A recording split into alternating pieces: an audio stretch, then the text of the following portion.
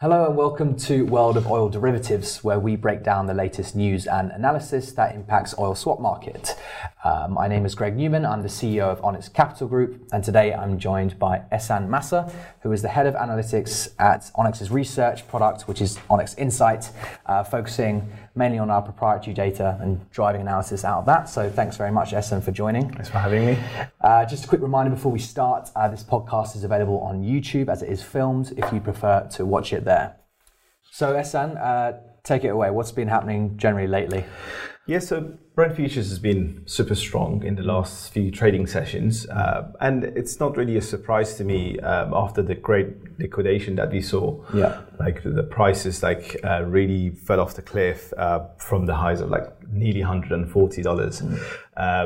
There was a lot of trimming from the money managers' length. But the whole market, right? It was a big liquidation event across the whole market. I think. So generally with these things is somebody starts this sort of movement and then everybody would join because they don't want to be caught on the wrong side of the price movement, right?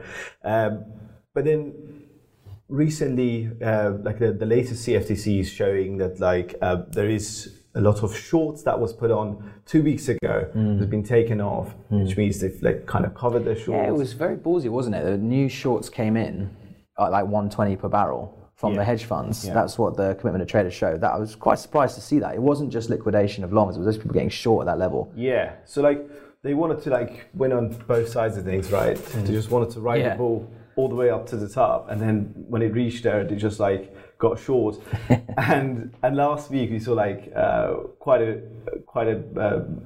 it was a quite substantial number of barrels that they covered the shorts, and which has really added strength to the price action. And I think this is just the beginning, at least for the short term, because there's a lot of length that has been already taken off, and there is a lot more room for these guys to get involved. However, there is the other side of the story where the margins are changing. It is getting more and more difficult for financial players to put on a trade because it's just getting more expensive. Yeah, from a cash flow point of view, yeah. Exactly.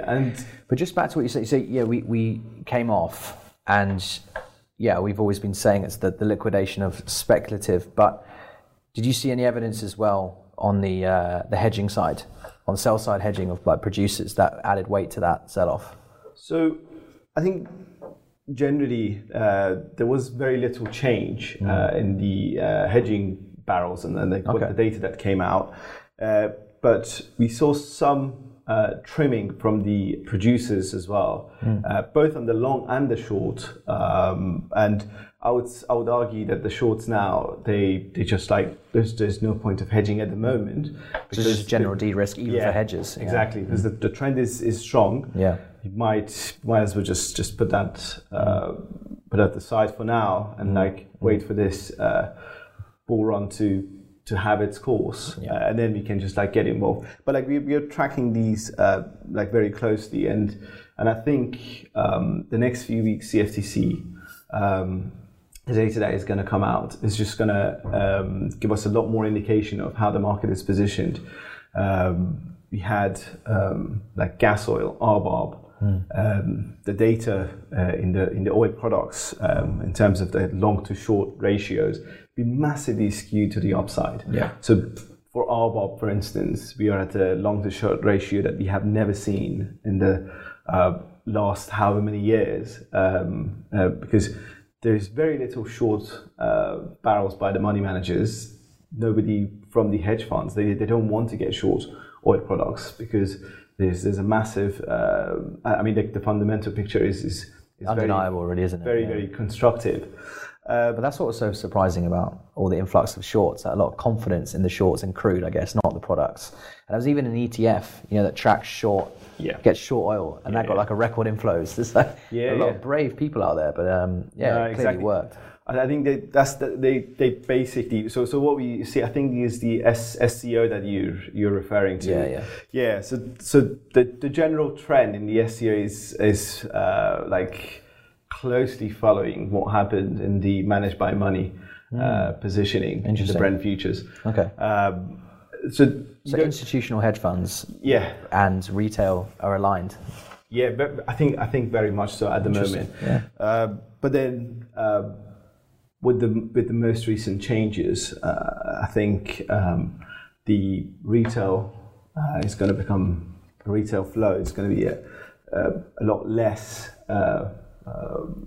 It's going to have a lot less contribution to the price action. It's going to be the big players. Yeah, they're going to just because they're the only ones who've got the funding to actually still be participating in this market, right? Exactly. That's one thing I was saying last week to a couple of people is that it seems like a good thing when you restrict traders taking too much risk and that kind of thing. But when you actually put these kind of cash restrictions on traders, it's putting even more hands into the bigger players.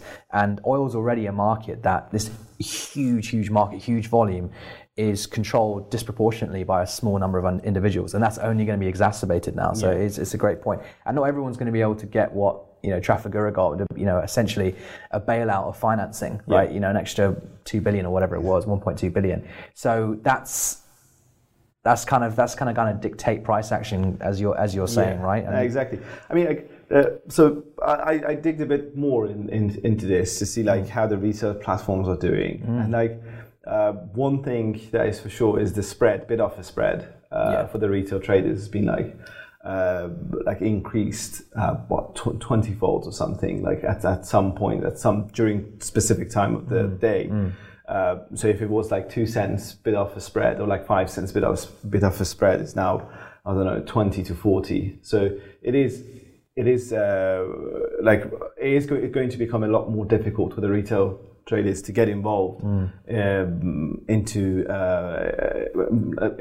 oil and oil related products because of this bid-offer spread. But then again, you have now less liquidity and high volatility environment, and you have players that are more susceptible to margin calls, and you could see a similar story. I'm not saying we are close to that point yet, but if this feedback loop continues, that you constantly have volatility and you want to reduce liquidity because you don't want to get margin calls, you're just going to get to a point exacerbates. It just continues to do that, and then you might see something you did see in nickel that happened in LME. That it's just need to this isn't new, is it? I mean, even a lot of people are starting to liken it to GameStop. I think what happened in 2020 is so much more retail participants have come in to the financial market in general, and then oil has been really enthusiastically participated in. Firstly, just because of the back of COVID, it seemed people work from home, wanting to gamble, that kind of thing.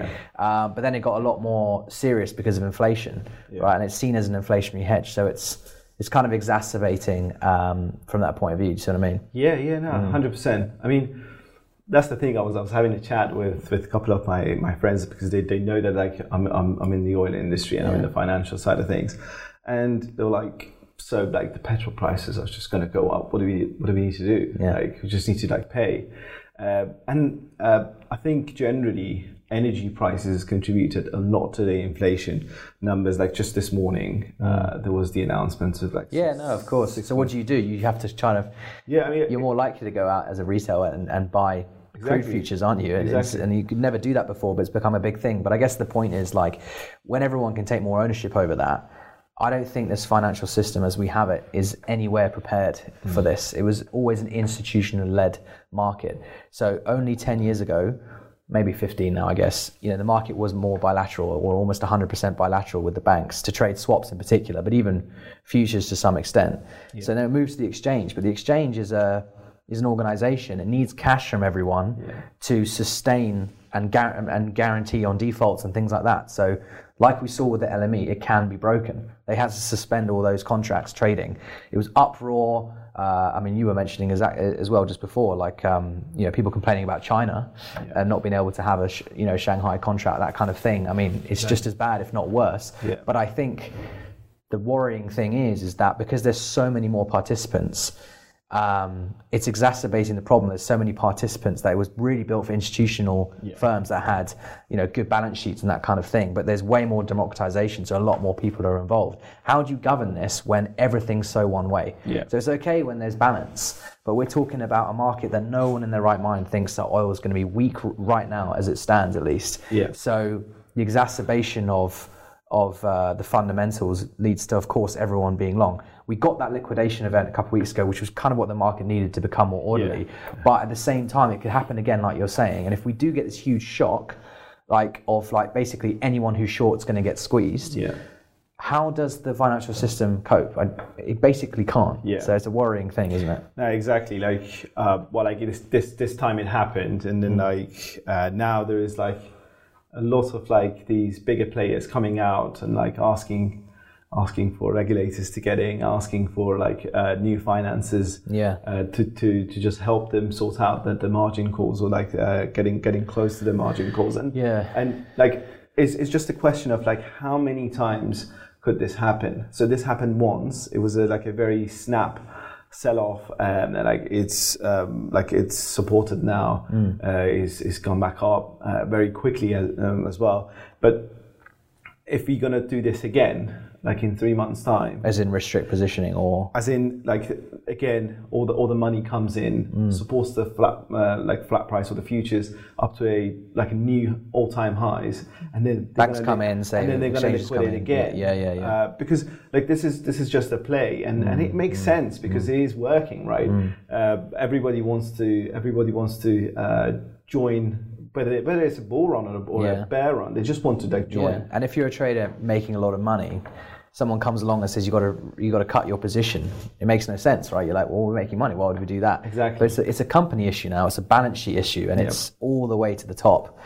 So the concerning, or it depends who you are, I think. But for 10 years we've had an exchange-led oil market. We've had huge growth in volumes because of the democratization of that, as we were just saying before. But this, with the rising interest rates and with such a need for cash to participate in the oil market, it's worryingly pointing towards bilateral trading again, i.e. trading with banks, Goldman Sachs, these kind of guys who still participate strongly in oil, but they're going to be so necessary now. Yeah. And why should they fund trades on the exchange when they're all about trading directly with them and them lending financing? Yeah. It does look like it, but no, I don't think any oil participant outside of the banks wants it to go that way. Yeah. Because the visibility and transparency you get with an exchange is just unparalleled, and that's why we've been able to grow. But as I say, the system needs to be equipped for it. That open letter, I don't know if you saw, so trade houses and majors, they wrote a letter basically saying we need some support here. Yeah. You can't let the exchange fail, basically, because we don't want to go back to bilateral trading. But what does that mean? Who funds that? Does the government put guarantees on the exchange? Suddenly the exchange is the new banks, the new too big to fail. It's possible, and maybe I would argue that it's probably better suited because it's a centralized thing, like everyone participating in it at once. But these are crazy times, and everyone's looking at it like the price. Yeah. But I think that it's kind of, that conversation is kind of over now. Can it sustain an actual market? Absolutely. I totally agree with you. I mean, price is one thing, but there is a structural change going on. Well, this is actually what we do with our research, right? I mean, everyone talks about the oil price, but what oil price, right? That Brent futures is a contract on the exchange, and it's a benchmark. Yeah. But the benchmark will be broken if it does what we're talking about, if it can't sustain essentially unlimited buy orders and no liquidity. So oil will still change hands around the world. 100 million barrels per day of crude and 100 million of products roughly will be traded every single day, and they need to get the price from something. If Brent futures breaks, doesn't mean they're not going to trade. Yeah. So people love to say the oil price, but there might not be a benchmark. It doesn't mean there's not an oil price. Yeah. It's just which oil price. So it's kind of it'd be interesting to see what people do in the face of unreal volatility. But if I need to agree with you, an oil transaction, in 2 months, literally as we're talking, the market's moving up $10. Yeah. But do you know what? I can't hedge that. I can't go and make the deal with you at, I'm going to buy crude oil minus 25 to Brent futures. Okay, deal done. Right, hedge the Brent futures. I can't do that. Yeah. It's too illiquid and it's just crazy. Yeah. So we're going to need to say, do you know what? Right, let's just agree fixed price terms. Let's just agree on a different index. Yeah. It's really I think the oil market oil financial markets under threat. Yeah, it's kind of what we're saying, right? No, that's absolutely right. And if we zoom out a little bit, like if you look at like some other like financial instruments as well, like you look at the indices, you look at like metals, and you look at like this is maybe not just restricted to oil. This is just happening to the global financial markets. Yeah. And like I don't know, a year ago, if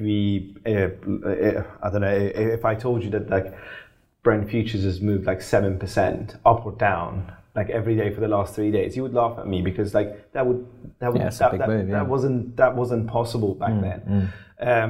And like everybody would look at like cryptocurrencies. Like this was basically why it got so much traction. That like the market moves were big, your losses would be big, but your gains would be. So there'd be some winners. Exactly. Like dangle a big enough carrot for everyone else wanting to participate and get FOMO. Yeah, I know. Yeah, and now I think like now we're getting to a point that like financial instruments, big institutional money is moving the markets. Very similar to how cryptocurrencies move. Well, I think it's what happens when you have such a long-only market. So I've actually never traded. Well, for 10 years, I've basically been in a bear market, right? And there's a certain nuances to how that trades. We've now flipped into full bull territory, but everything, like you're saying. But you know, you mentioned Bitcoin. That's always been essentially in a long-term bull market. But when everyone's one way, how does the market behave? That's why we love to talk about the classic speculative bubble, because it happens all the time, right? People's reactions to price action and headlines when everyone is one direction kind of is quite predictable in a way. But it's just every single market. But this is my point. Has there been a time before when everything's so correlated in commodities, and then Bitcoin, and then other things? It's just for some reason you don't get the same volatility. You get aggressive move down in bear markets, but actually, generally speaking, over the course of say 5 years, you get general liquidity, especially in oil, because in bear markets there's storage plays, there's natural buyers and sellers. In bull markets, no one does anything. They just buy and wait for the market to wang around and wait for it to price. It's not healthy. Like it's not a. I mean, what do you even say about that? But go on. Yeah, that's the thing. I think that's what it makes it a lot more susceptible to big moves and a lot of like danger to the and games, right? I mean, I know there's some participants who love to say, if a particular moment in time. So to give an example, oil when it went negative, WTI when it went negative, it's pretty well known now that essentially that because that was a prompt contract and there was a lack of liquidity. It was essentially a TAS play, right? Buy the settlement contract at flat and sell all the oil during the day. I don't think there's anything wrong with that, but it just couldn't sustain the sell pressure. And so the oil just got absolutely obliterated. That's happening. The opposite's happening. So when you find opportune moments, what we'll see is things like on bank holidays, when everyone's away in the sun and Bournemouth, whatever they're going to be doing, whatever, having a sunbathe, that's when these things happen. Because it just takes a few savvy traders to say, liquidity was already bad, and I know everyone's long, and I don't know, the latest Russia-Ukraine headline was X. So now is a great time when no one's in to just go and smack every bid. And then what are you going to do? Because you know, even if you're on holiday, you're going to be like, you're going to panic and say, what's going on? What's going on? What's going on? You got to call everyone back. There's pandemonium. When there's pandemonium, everyone just acts like a herd, stamp all over each other, and it's just it's almost too predictable for the people in control of that. So I think we're going to get loads of that on the downside as well as the upside. Probably more so on the downside now, I'd say. I mean, like, so you're absolutely right. Like, so here, just like what happened in November, right? I think this is like very, very like similar to what happened at the end of November. Everybody was off. It was getting to Christmas time. Sorting out the year. And it was Thanksgiving, wasn't it? Was it? Yeah. I think it was like a public holiday around there. Holiday season. Yeah. And so now, and the market was very long. Like all the banks would like they were calling for 150. 100, 110. Like all these. They'll take a lot of credit for it now. They said that before they knew there was a war. They knew there was a war. So everybody was saying that the market is very long and like the price is going to go really, really, really higher than what it was trading then. And then like as you said, like the somebody started to like really use this opportunity to create a selling wave, and that really like did the job and like affected the price. It's amazing how people massively. like come up with stories for these movements, because there's such a lack of appreciation of the influence of financial market positioning. It's weird what people say. Like, so the latest one, what was it? Well, the liquidation event, you called it. Yeah. So that to me, I mean, is 100% explainable, 92% explainable by traders having to exit their positions. No one was hiding the fact that they were doing it. The statistics were in the open interest, the statistics were in the volume. But you still had some people be like, nah, it's because this headline and that headline. I'm really surprised because I've heard it from like a couple of people. Go on. I've watched it here and there that like people assigning this massive sell-off to, I don't know, new cases of coronavirus in China. Yeah, exactly. I don't think like some headline like that is going to add a $45 pressure from all the way from 140 down to like all that 95. No, it's just like not feasible. But I guess our point is, it's the first domino, right? So someone liquidates, and it's a big enough volume, it causes an aggressive price action. The first thing you do, classic OTC markets as well, by the way, what's going on? Everyone's shouting to the brokers, what's going on? It's a great time to start a rumour. Who's doing this? On it. No, so basically like that's what would happen. Like someone would say, what's going on? Then you understand that everyone's positioned the same way. Everyone's waiting for an explanation. And then someone feeds in just a good enough explanation or a reasonable enough explanation for it to switch something in your mind going, that's true. But actually, how did I miss this? I mean, at the end of the day, like it is what it is. I mean, that's why you have models. That's why the best traders these days have more systematic approaches, because it is what it is. If the volatility gets too much and liquidity is too low, and the price movement, you have to trim your position. There's no point saying this doesn't make sense. You're trading a system, not fundamentals. No, absolutely. I will say that until my dying day, right? And I don't think people will listen to me still.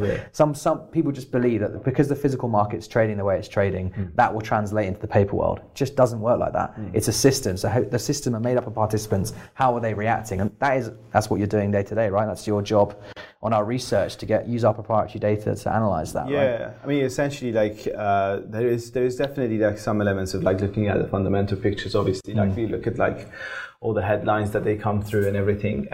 But the main part, the main difference that we are going to make is going to be looking at data that can back up our theories about like why this move, and like what we did like at the beginning of the Russia-Ukraine conflict. I think it's a war now. We can't call it conflict, can we? So it's a war. It is a full-on war. So what we looked at was we looked at like the east-west differentials. I think that was quite interesting because like all the European benchmarks were like massively supported off the back of this move. As you'd expect, and you would see like all these differentials getting like really skewed to one side or the other. And the added value that we had here was we already knew how the market was positioned, something that like you can't really get from anywhere else.